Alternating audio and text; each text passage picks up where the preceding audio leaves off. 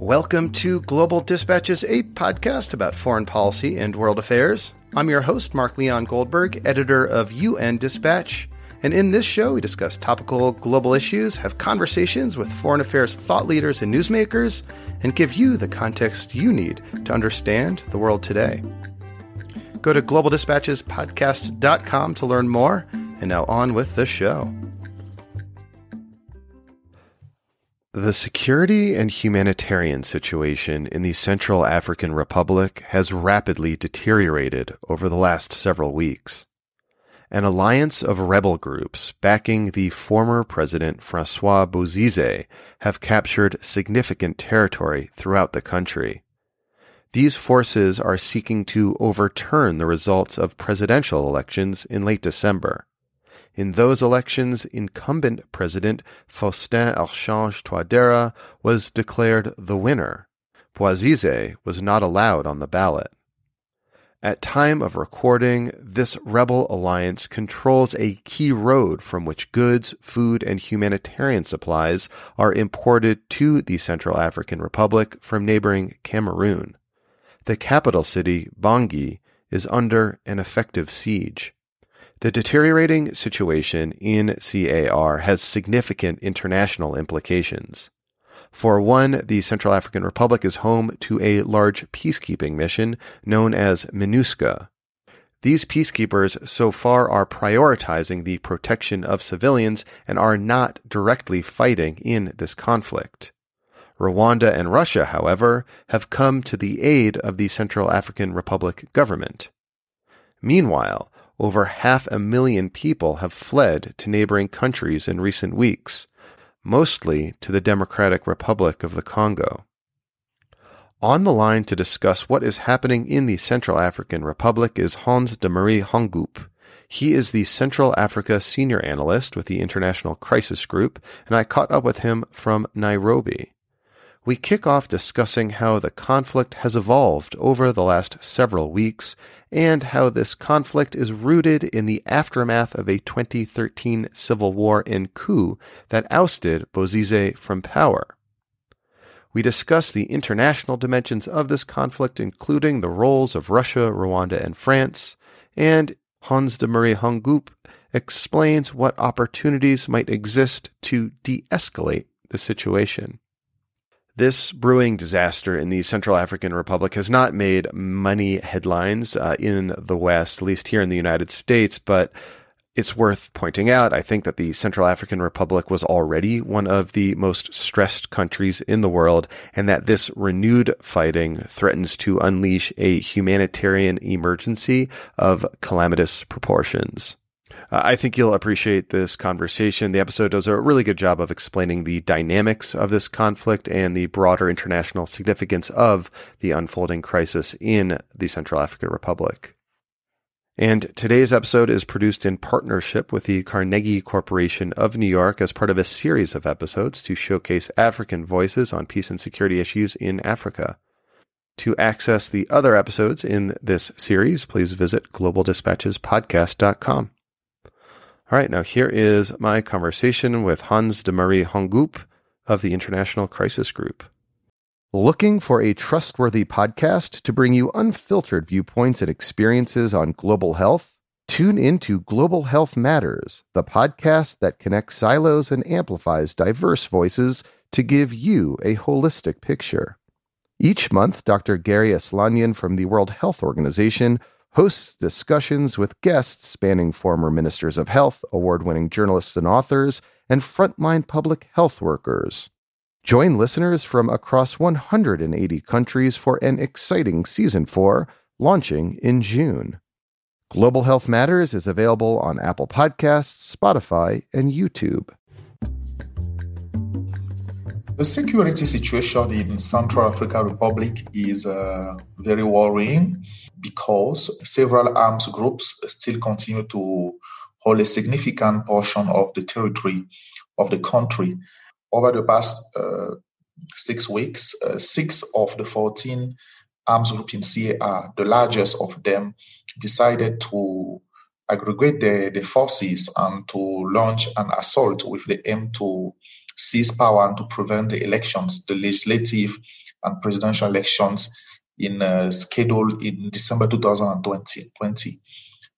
Fortunately, they did not manage to achieve the goal, but that has produced a very chaotic security situation in the country. And at the moment I'm speaking, the capital the access to the capital is blocked, and the different trucks of the United Nations and also of different businessmen could not enter the capital because the rebels are controlling the different supplies road to the capital. It's difficult to have a clear view of what are the total area that the rebels control. Some believe that the total of the country are in the hands of the rebel, when the UN forces on the ground itself believe that it is 44%. But what is sure is that they control a significant portion of the territory, and they are in position to put economic pressure on the capital by blocking all the supplies roads going through the capital. So basically, this group, or this alliance of groups, we should say, controls almost half, 44% of the territory in Central African Republic, and does not control the capital, Bangui. However, is effectively laying siege to Bangui by preventing goods, also humanitarian goods, from entering the city? That's exact. I will just add that in addition to the fact that those groups are blocking any access to the capital and are complicating any humanitarian assistance in the country, in the provinces, the groups are also, most of them, in locations that are very rich in terms of mineral resources. Therefore, they also prevent the Central African Republic government from accessing those areas and therefore having incomes in terms of national budget, because the country does not have a diversified economy and relies quite significantly on gold and diamond exploitation. But it happens that most of the richest areas of the countries are areas where the armed groups as well are deployed. So I think this is another part of the problem. So they're starving the government of resources, and they're starving the people of, say, Bangui and other areas, quite literally, of food. Yes. I will say that the situation presently, or the situation which has been prevailing since December, is different from the previous one. Before even December, the armed group in Sia were already controlling the areas which are rich in natural resources. The difference now is that they have a clear political agenda now, which is to seize power and try to march on the capital. Plus, they are trying now to starve the capital by blocking any supply roads to the capital. But when it comes to controlling the natural resources of the country, that was something which was, in fact, over the past 5 years. So who are these rebel groups? You said they have a clear political agenda, which is to overthrow the government. But where are they getting their arms from, and who are the people who are putting this machinations into place? CAR country is coming from a long civil war that started in 2013 when a rebel coalition called Seleka overthrew the former President Bouzizi and seized power. They were later forced to leave power due to the pressure from neighboring countries, including Chad and Congo-Brazzaville, but also the pressure of France, which is the former colonial power. When they left the capital, this rebel coalition split in various groups. Other groups were also created, other arms groups that were created to react to the seizure of power of the ex-Seleka coalition. That generated in total a very worrying security situation with numerous arms groups. The African Union and the sub-regional organization called ECAS both decided to conduct a negotiation between the new government, that was the government of President Touadéra elected in 2016, and the arms groups. They selected 14 among the different arms groups or entrepreneurs of insecurity in the country. So those 14 arms groups are the one recognized now and part of the peace agreement, which has been signed in Khartoum, which has been negotiated in Khartoum and signed in Bangui under the mediation of African Union and ECAS.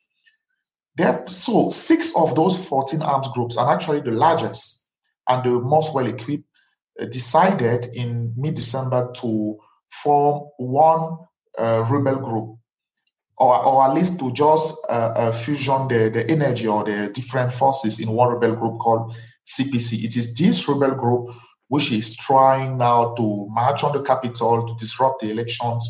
It has tried unsuccessfully to disrupt the presidential elections and is trying now to disrupt the legislative elections scheduled in February. So that means next month. The political agenda is coming because there are serious indicators proving that the former President Francois Bozize, who returned in the country in 2019 after being overthrown by Seleka in 2013, he went to exile in Uganda. He returned in the country in 2019, and he wanted to be presidential candidate. He wanted to run for the election, but the Constitutional Court barred his candidature under the reason that he did not have a good morality, which is about the conditions required to be presidential candidate in CR. And the Constitutional Court argued that he was under UN sanctions. He was also under a national arrest warrant. Therefore, he could not be someone of a good morality. Mm. When this happened, he's probably the person who aggregated those 6 largest arms groups and gave them this political agenda, which is to seize power. And the arms groups have also their specific agenda. They take opportunity of all that to increase the territory that they control, to seize new areas rich of natural resources. The former deposed President Bozize, it was because he was disqualified from running for office that you suspect that he assembled this coalition of rebel groups to march on Bangui and try to install him in power forcefully. In the meantime, there are 13,000-ish UN peacekeepers deployed as part of MINUSCA, the UN peacekeeping mission in the Central African Republic. In recent weeks, as this fighting has escalated, what has their role been in the security situation in the country? Well, among the various goals of MINUSCA in the country, one of the most ultimate goal is protection of civilians.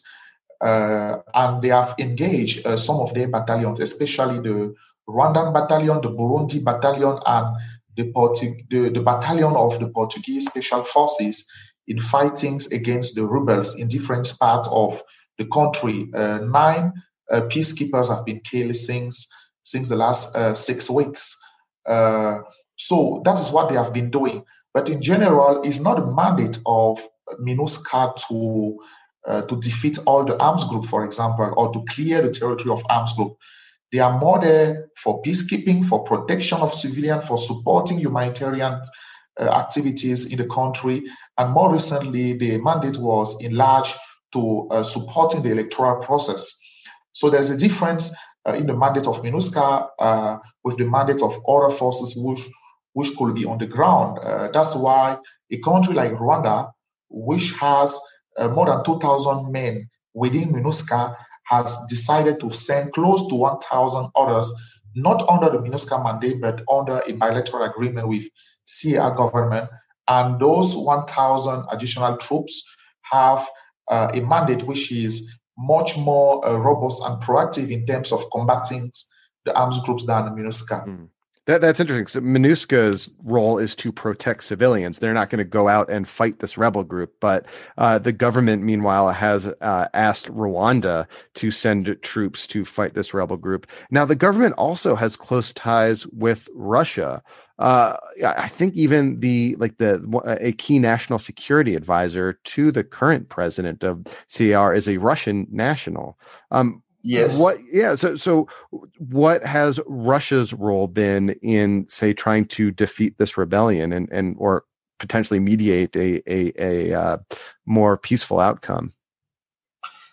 Well, Russia is taking advantage of this opportunity to reinforce its influence, political and military influence in the country. As you know, they are in the country since 2017, and gradually they have built their influence and specifically influence within the presidency and particularly near President Touadera. Given the power of Touadera was threatened, and that Russians themselves believe that without Touadera being re-elected, the different investment that they have been building in the country since 3 years will just vanish. They decided to arrive and rescue him. And in terms of what they are doing, they have been with the Rwandan bilateral forces on the forefront of fighting against the rebels in various parts of the country, particularly in Damara, for example, town, which is the hometown of the President of the Republic, and that the rebels try several times to capture. They have been also involved in other parts of the country, like in Baiki towns in the western part of the country, which is an important town because it is also along the supply road between Cameroon and the capital Bangui, and have been also involved in other towns in the southeastern part of the country. So Russia and Rwanda are backing the government of the Central African Republic. Do we know if the Bouazizi fronted rebel groups, that rebel alliance, are they receiving foreign support in any meaningful way? Well, rumors have it in Bangui that the rebels could be benefiting support from Chad and what some may call an orange authorization from France. But in reality, it seems, or it is not the case. Why? Because indeed the rebels have received probably support of dozens of fighters, perhaps even hundreds. It's difficult to figure out the exact numbers of mercenaries coming from Chad and even Sudan. But it's very unlikely that it is an official support or active support from Chadian state. The way Chadian regime or power is organized is that it's difficult for the country first to completely control its own border with Central African Republic. Plus, you do have a lot of high-rank officials within Chadian army and Chadian establishment who could escape to the full control of the president and could have certain specific relationship with rebels leaders in CAR. So yes, we have, let's say, a little support of mercenaries coming from Chad, but that's not something necessary involving Chadian government officially. Same for France. There is no beginning of evidence that I found on the ground connecting the rebels to France, particularly Bouazizi to France, given also the background of Bouazizi with France. One has to remember that in 2013, when he was overthrown, weeks before that, he sent some young people to attack the French embassy. But the fact that in the common opinion, and probably it is also the fact, French seem to not be very happy with the current president, and the fact that he is now under the influence of Russia push people to extrapolate and to think that French may be backing the rebellion. Okay, but probably France is not. It doesn't seem to make sense that they would be. Me too. As I said on the ground, there is not a beginning of evidence in going to that direction. But I was just trying to explain why some people may have those ideas in mind. Even before this escalation of fighting in December 2020, the Central African Republic was an extremely fragile state and also a place of extreme humanitarian distress as well. What do we know of the humanitarian fallout from this renewed fighting so far? Well, you rightly pointed that before the event of December and January, the country already had 600,000 IDPs and more than 600,000 refugees as well in neighboring countries. According to official figures of the UNHCR, since mid-December, the fighting have caused 84,000 new refugees and more than 100,000 displaced people. I do believe that in addition to those figures, which are already extremely worrying, something we should cut the attention of international partners is the fact that humanitarian assistance is more complicated today, first due to fightings among the belligerents, but also because both sides seem to be harassing the humanitarians.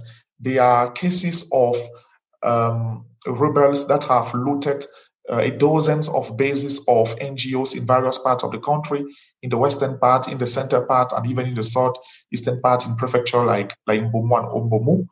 But you do also have cases of security forces that have been harassing the staff of NGOs that were moving either from Bangui to the provinces or from the provinces to Bangui. Although all those harassments complicate further their work. So basically, humanitarians have been a target of attack by both sides of this conflict so far? Yes. I will not say attacks when it comes to the government forces directly, but I will say harassment or heavy harassment. 4 days ago, just there were one NGOs which saw their staff being beaten at the checkpoint of the security forces in one prefecture, and later they were briefly arrested for a day before being released. So this just to tell you the kind of climate. It's not a direct attack, but it's clearly an harassment. But for the rebels, one can say that it is direct attack because they have attacked at least dozens of bases of NGOs in the prefectures. They have carjacked dozens of vehicles of NGOs as well.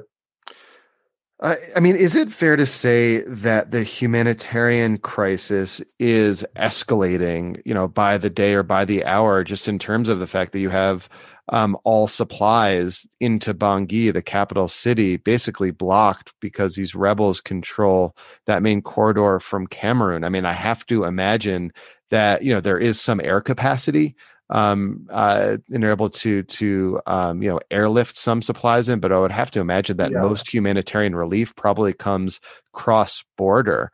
At some point, it seems that the situation may become extremely dire. Yes, I completely share your observation. There are some air capacity indeed, but in fact, the majority of UN goods and aid arrive in the country through trucks passing through Cameroon and arriving in CAR. And it's the same also for the day-to-day business between the two countries, because CAR is a country with no opening to the sea, and which heavily relies on supplies coming either from Sudan and Chad, but more importantly from Cameroon. This starvation of the capital has already caused a kind of increase in the prices of basic commodities. Some goods have just doubled or tripled in the capital, while others are no longer available in the market. When I discuss with some people from the UN, and even publicly, the UN has declared that their priority is to reopen the corridor and the road between Cameroon and CAR, and they have launched already operations in that direction a week ago. The only problem is that it's highly difficult to police all this long road, because it's actually an easy win for the rebels who could just shoot at any convoy, and the different drivers will be scared and refuse to continue the journey. So, what opportunities exist at this point for de-escalation? I mean, it seems, as you described, we're just headed for this massive humanitarian catastrophe. So there seems to be some urgency in de-escalating the situation somehow. What opportunities exist to that end? Well, there are opportunities. First, there are legislative elections scheduled in principle in 7th of February. Rumors have it that they are going to be delayed, but the point is that given the constitution of CAR, they cannot be delayed for more than 6 or 7 weeks because the new MPs have to swear in end April later. Therefore, the first priority for the president is to try to achieve even informal talks with the rebels in order to have some ceasefire to permit those legislative elections. This ceasefire could serve as premises for more sustained and deep talks with all of them. We believe that within the rebellions, the arms groups do not have the same level of commitment to the political agenda of overthrowing the power or of preventing the elections.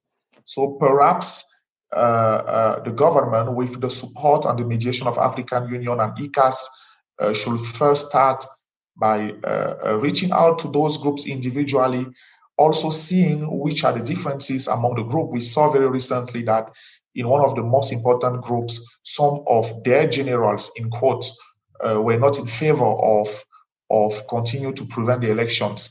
So they have to build on that, engage in talks with those different people in order to achieve at least a ceasefire. Meanwhile, the other opportunity of desescalation is also with the opposition, because we have been discussing of the security situation, but the country is also in a very polarized and divided political situation, with a part of the opposition, actually the most important part of the opposition, which refuse to recognize the victory of the president, under the reason that the president was elected with just 17% of the voters in total. In fact, as you probably know, the result of those insecurity in the country is that only 35% of CR citizens were able to vote. And for the opposition, this is not a credible elections, and they do not recognize, therefore, the incumbent president. So that's why on both sides, a dialogue and talks are needed to de-escalate. Well, Hans, thank you so much for your time. This was very helpful. My pleasure. Thank you. All right. Thank you all for listening. Thank you to Hans. That was very helpful, rather distressing, but I think an important opportunity to shine a spotlight on this unfolding crisis, which, as I said earlier, really has the potential to get very bad very, very quickly. And the more attention that I think we can shine on it, I think the better. All right, as always, feel free to reach out to me. If there's anything on your mind, you can reach me using the contact button on globaldispatchespodcast.com or hitting me up on Twitter at Mark L. Goldberg. And one disclaimer that accompanies episodes that are produced in partnership with the Carnegie Corporation of New York, and that is that the opinions and views expressed in this episode belong solely to the individuals who expressed those opinions and views. All right, we'll see you next time. Thanks. Bye.